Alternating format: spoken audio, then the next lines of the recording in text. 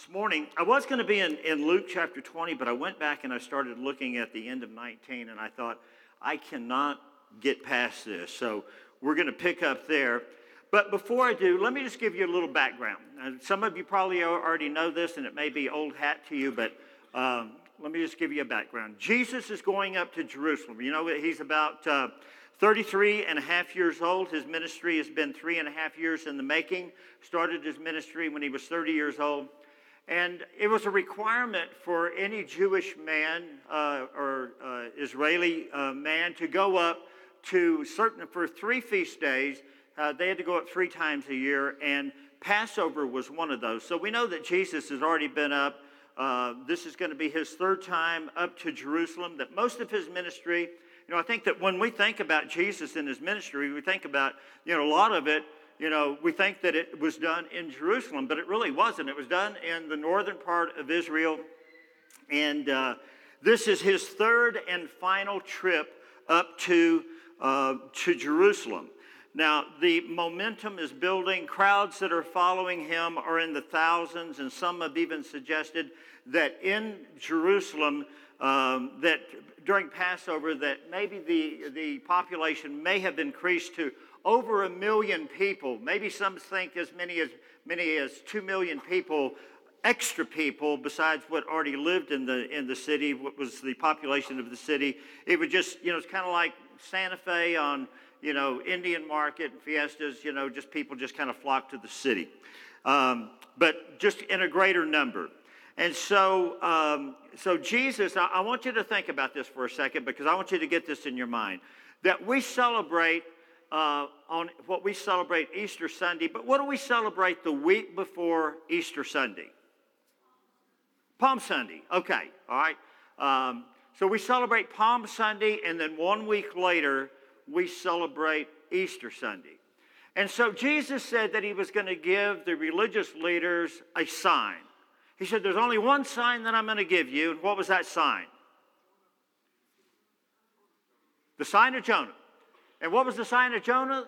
As Jonah was 3 days and 3 nights in the belly of the whale, so should the Son of Man be 3 days and 3 nights in the heart of the earth, right? Okay, so from Palm Sunday to Easter Sunday is 1 week, right? And if Jesus was 3 days and 3 nights in the heart of the earth, what's that leave? 4 days, right? At least 4 days. All right, with me? Everybody with me? All right, I hope you are. Because this is important. It's important for us to track this. Now listen to this. Now we know that Jesus was our Passover lamb, right? He was the Lamb of God, the sinless Lamb of God. We're going to cover some of these scriptures in just a moment.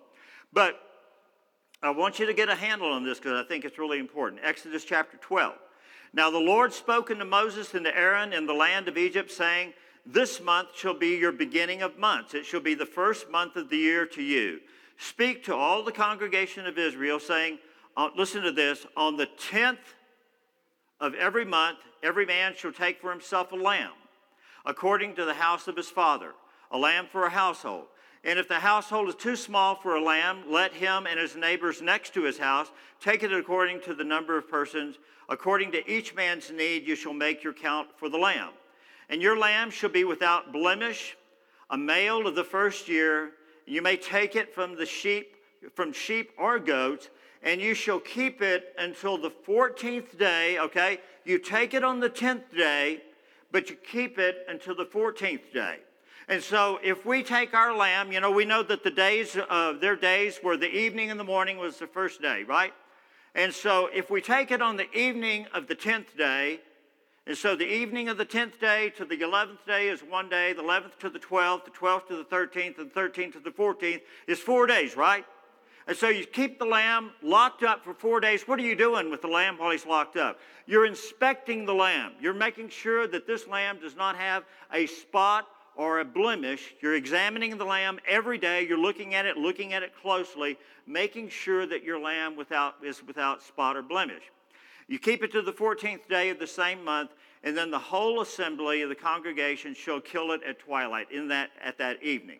So you're examining the lamb for this 4-day period. It's exactly the same amount of time that Jesus was being examined in Jerusalem when he went up to Jerusalem. Let's pick up with this scripture out of Luke.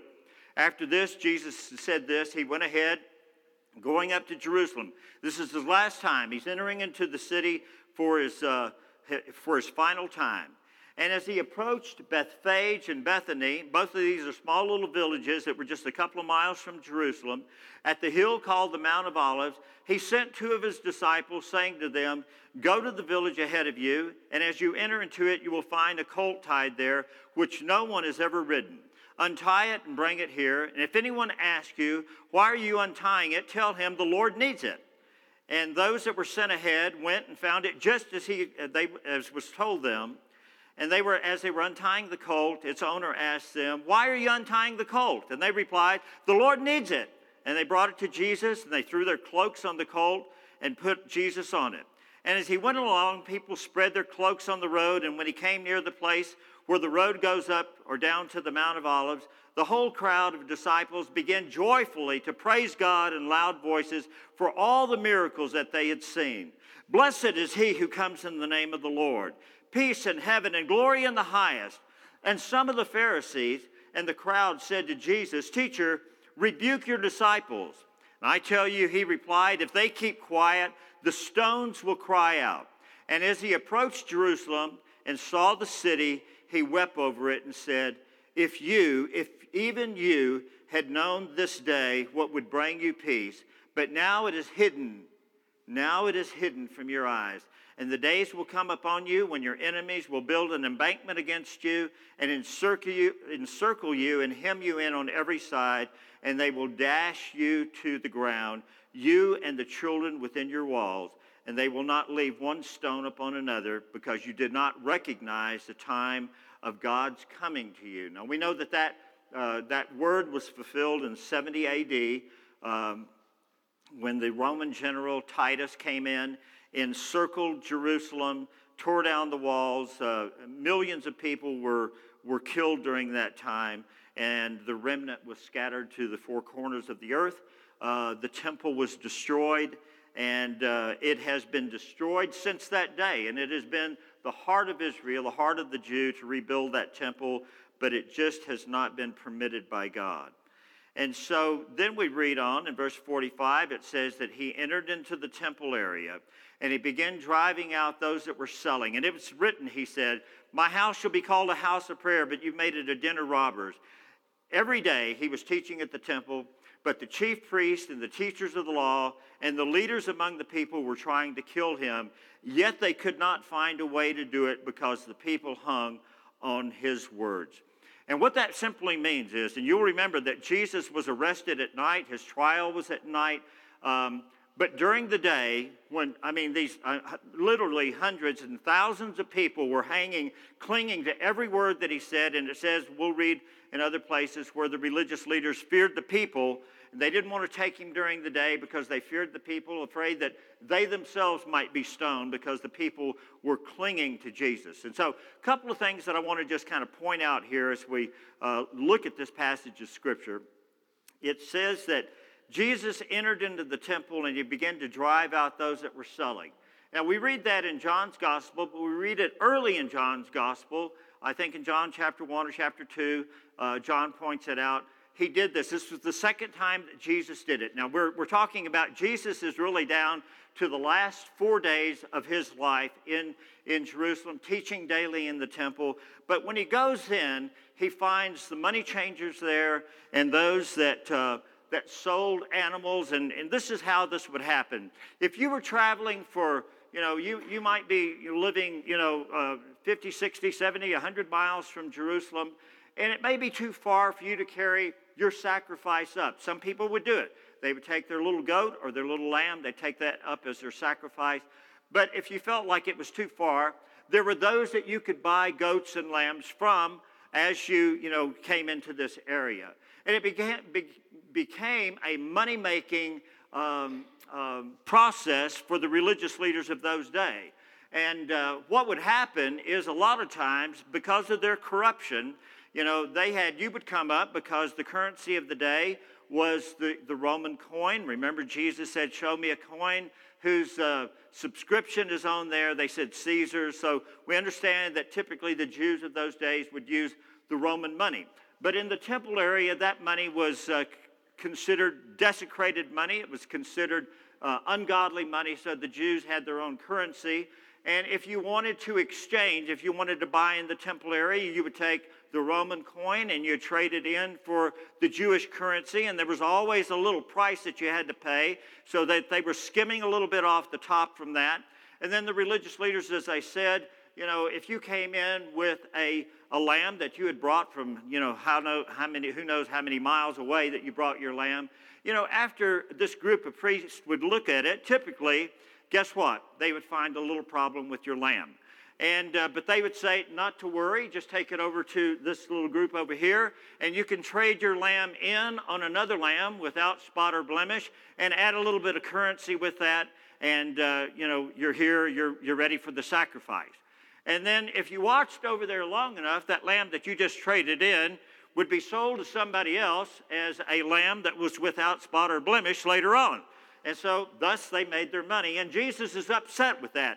And so he starts kicking over the tables and the chairs and the money changers and driving them out and saying, you're corrupt. Look what you're doing. You've made my Father's house. It's supposed to be a house of prayer, and you've turned it into a den of robbers and thieves. And he's talking to the religious leaders of that time, the scribes and the Pharisees. And so, but daily he's teaching in the temple, and the people are just hanging on to every word. And we know that this is that 4-day period. And as he's teaching in the temple, let me just go through a couple of things. Let me just kind of set the foundation for this, because first of all, we know that John the Baptist, when he looked at Jesus, he says, John the Baptist, it says, this is in John chapter 1, verse 29, the next day, John, speaking of John the Baptist, saw Jesus coming toward him and said, look, the Lamb of God that takes away the sins of the world. And then in 1 Peter chapter 1, verse 18, it says that that it was not with perishable things like silver or gold that you were redeemed from the empty way of life handed down to you from your forefathers, but it was with the precious blood of Christ, a lamb without blemish or defect. And so Peter is establishing here, as John has established, that Jesus is this perfect Lamb of God without spot or without defect. And so he's there for 4 days teaching, and he's teaching before the scripture says the scribes and the Pharisees and the rulers of Israel. It's talking about the entire Sanhedrin, that 70-member council. He's there before everyone, and he's teaching. And during that last 4 days of his ministry, they come up and they're constantly trying to trap him. Let me show you a couple of examples. Luke chapter 20, verse 26. They were unable to trap him in what he said there in public, and astonished by his answers, and they became silent. This is when he says, when they said, is it lawful to pay tribute to Caesar? And he says, give me a coin. And so they weren't able to trap him in that. And then we see that some of the Sadducees that didn't believe in a resurrection, they didn't believe in angels or spirits. They just believed that this is your life. You live your life and you die, and that's it. It's over with. But it says they came and tried to trap him with the question, that the man married a woman and he died, and his brother in turn married the same woman. 7 men had her, and then in the resurrection, whose wife will she be? And Jesus says that you err in your understanding of the scripture. And then he goes on to talk about how God is not the God of the dead, but he's the God of the living. And he says that he announces himself and proclaims himself to be the God of Abraham, Isaac, and of Jacob, telling that to Moses at the burning bush. And then we see that the chief priests and the whole Sanhedrin were looking for false evidence against Jesus so that they could put him to death, but they could not find any, though many false witnesses came forward. So he's being examined in his teaching. This is the Passover lamb, this spotless Lamb of God without defect, is being examined for these 4 days. by the chief priests, by the religious leaders, by the scribes, and by the Pharisees. And it says, and they did not find any false witnesses, or they could not find any, though many false witnesses came forward. And then we read in Luke chapter 23, though the whole assembly arose and led him off to Pilate, and they began to accuse him, saying, we have found this man guilty of subverting our nation. He opposes payment of taxes to Caesar and claims that to be Christ as a king. So Pilate asked Jesus, are you a king of the Jews? Yes, it is as you say, Jesus replied. And Pilate announced to the chief priest and to the crowd, listen to this, I find no basis for a charge against this man. And then we read later on in John's Gospel, John 19:6, that Pilate said to them, you take him and crucify him. I find no fault in him. And so before the religious leaders, before the scribes and the Pharisees and the Sanhedrin and the chief priest, he was innocent. He was a lamb without spot and without blemish. And so as I began to consider this, there were several points that kind of jumped out at me, and I want you to consider these points as well. There may be more that, maybe the Scripture spoke to you in a different way. But number one, the first thing that I see in this is that Jesus, the spotless Lamb of God, had been tried and he had been tested. Isaiah chapter 28 says, therefore, thus saith the Lord God, behold, I lay in Zion a foundation, a tried stone, a precious cornerstone, a sure foundation. And then we read again from Peter, now to you who believe, this stone is precious. But to those who do not believe, the stone the builders rejected has become the capstone, a stone that causes men to stumble, a rock that makes them fall. They stumble because they disobeyed the message, which is also what they were destined for.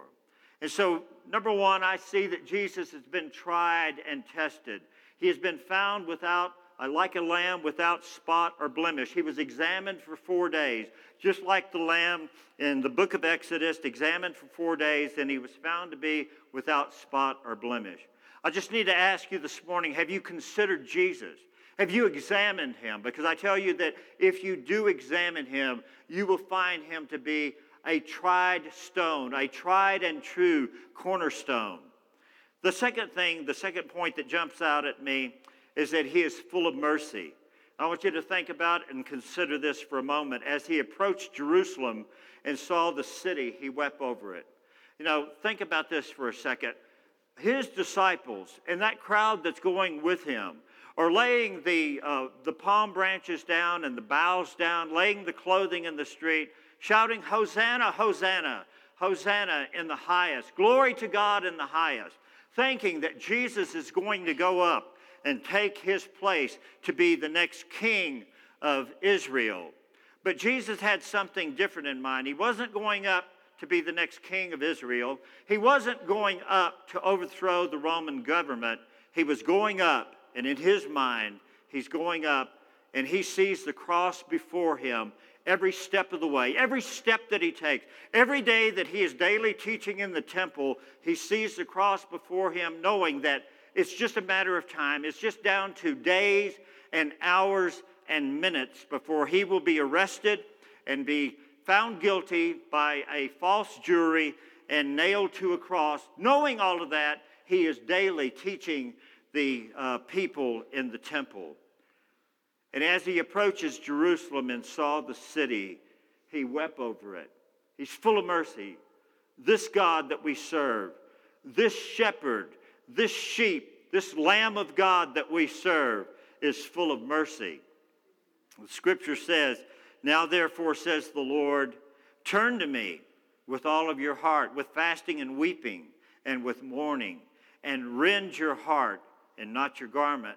Return to the Lord your God, for he is gracious and merciful, slow to anger and of great kindness. He relents from doing harm. Who knows if he will turn and relent and leave a blessing behind? I want to tell you, listen to this. Hear these words carefully. Return to the Lord your God, for he is gracious and merciful and slow to anger. You know, the scripture tells us that God does not delight in the death of the wicked. He takes no pleasure in the death of the ungodly or the wicked. And then we see Peter. And this just kind of like, you know, is the icing on the cake, I think, in this message, because he is full of mercy. And Peter, on the day of Pentecost, is speaking to a crowd of people. And this is the same group of people that just some almost 40 days earlier had crucified Jesus. These are the ones that were shouting, "Crucify him, crucify him." This is the same group of people that were encouraging the Roman guards and the religious leaders to put the nails in his hands and put the nails in his feet. And Peter is speaking to this group of men and women. And then he says this. He says, "Therefore, let all of Israel be assured of this, that God has made this Jesus, whom you crucified, both Lord and Christ." That just simply means Messiah. Christ means Messiah. And when the people heard this, they were cut to the heart. And they said to Peter and the other apostles, "Brothers, what shall we do?" Well, this God of ours is so full of mercy to the very ones that crucified him. And Peter replies and he says, "Repent and be baptized, every one of you, in the name of Jesus Christ for the forgiveness of your sins, and you will receive the gift of the Holy Spirit." Isn't that a God that's full of mercy? I mean, how about just wipe them out? Where are those 3,000? Let them stand before me. I want to wipe them out because they nailed me to the cross. Let me see them face to face. Instead, he displays hands that are full of scars and feet that are full of scars, a side that has been pierced with a sword. And he says, "Father, forgive them." He's still saying it. "Father, forgive them." He said it from the cross. "Father, forgive them." He said it that day that Peter was saying, you know, to them, "You are guilty of this man's blood." And he's saying, "Father, forgive them." And he's saying it today, "Father, forgive them." 2,000 years later, he's saying it, "Father, forgive them. Father, forgive them." And you know what? He will. And he does. And he has. What a God we serve. What a God we serve.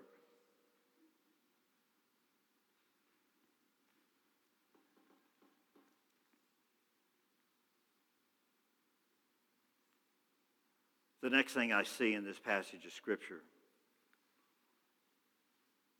the religious leaders, when they rejected Jesus, when you reject life, by default, you choose death.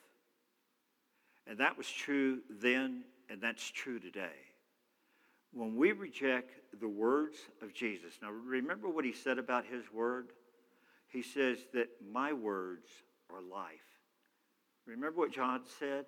That in him was life, and he was the light for all men. So that when we reject his word, and it can be anything, when you reject his word in relationships, in marriage, in adultery, in fornication, in bitterness, in anger, in drunkenness, in being, consumed and controlled by sin. Paul says to the Romans, he says that whosoever you submit your body to serve, that will be your master. If you're going to submit your body to sin, then sin will be your master. But when you reject life, you choose by default, you choose death. Now listen to this in John chapter 18. It says, "But you have a custom," this is Pilate speaking to the people, "that I should release someone to you at Passover. Do you want me to release to you the King of the Jews?" And then they all cried out, saying, "Not this man, but Barnabas." Now Barnabas was a robber. We also find out that he was a murderer as well. In Acts chapter 3, it says Peter is saying again to this same crowd of people, speaking to them about their sin, he says, you, the people, handed him, Jesus, over to be killed, and you disowned him before Pilate. When Pilate was willing to give him up and give him back, you disowned him. You disowned the holy and righteous one and asked that a murderer be released to you. You killed the author of life, but God raised him up from the dead. They couldn't see it. They couldn't see it. The religious leaders couldn't see it. And some of the men and women couldn't see it during their day. There's a scripture and a story that Jesus tells. It's about one of his healings, and I'll close with this. And they came to Bethsaida, and some of the people brought a blind man and a beggar and begged Jesus to touch him. And he took the blind man by the hand and led him outside the village. And when he had spit on the man's eyes and put his hands on him, Jesus asked, "Do you see anything?" And he looked up and said, "I see people, and they look like trees walking around." I want you to think about this for a second, because it's an interesting story. I see people, and they look like trees walking around. How do you see people today? How do you see people? Do you see them clearly? Are you able to see them clearly? Are you able to see them like God sees them? Are you able to see them as sometimes just lost men and women trying to find their way, broken and hurting people trying to find their way, and are absolutely lost like sheep without a shepherd, is what the Bible says. Do you see them like that? Or do you see them as like, just trees? Look like trees walking around. I don't have time for them. I don't have time for them. I don't have time for these sinners. I don't have time. It's going to take too much of my time because they're dirty and because they're filthy and because they got habits. They smoke and they drink and they do drugs and they're prostitutes and they're begging for money. I just see them like trees walking around. Who cares about that? But see, that wasn't good enough. It wasn't good enough then, and it wasn't good enough now. And once more, Jesus put his hands on the man's eyes, and his eyes were open, and his sight was restored, and he saw everything clearly. That's what we need, restoration of sight, church. We need God to restore our sight so that we can see clearly. Because if we don't, we're just going to see people as trees walking around, or as men like trees walking around. We won't see clearly, and if you don't see clearly, you won't think clearly, and you won't pray clearly, and you won't be concerned the way that God is concerned.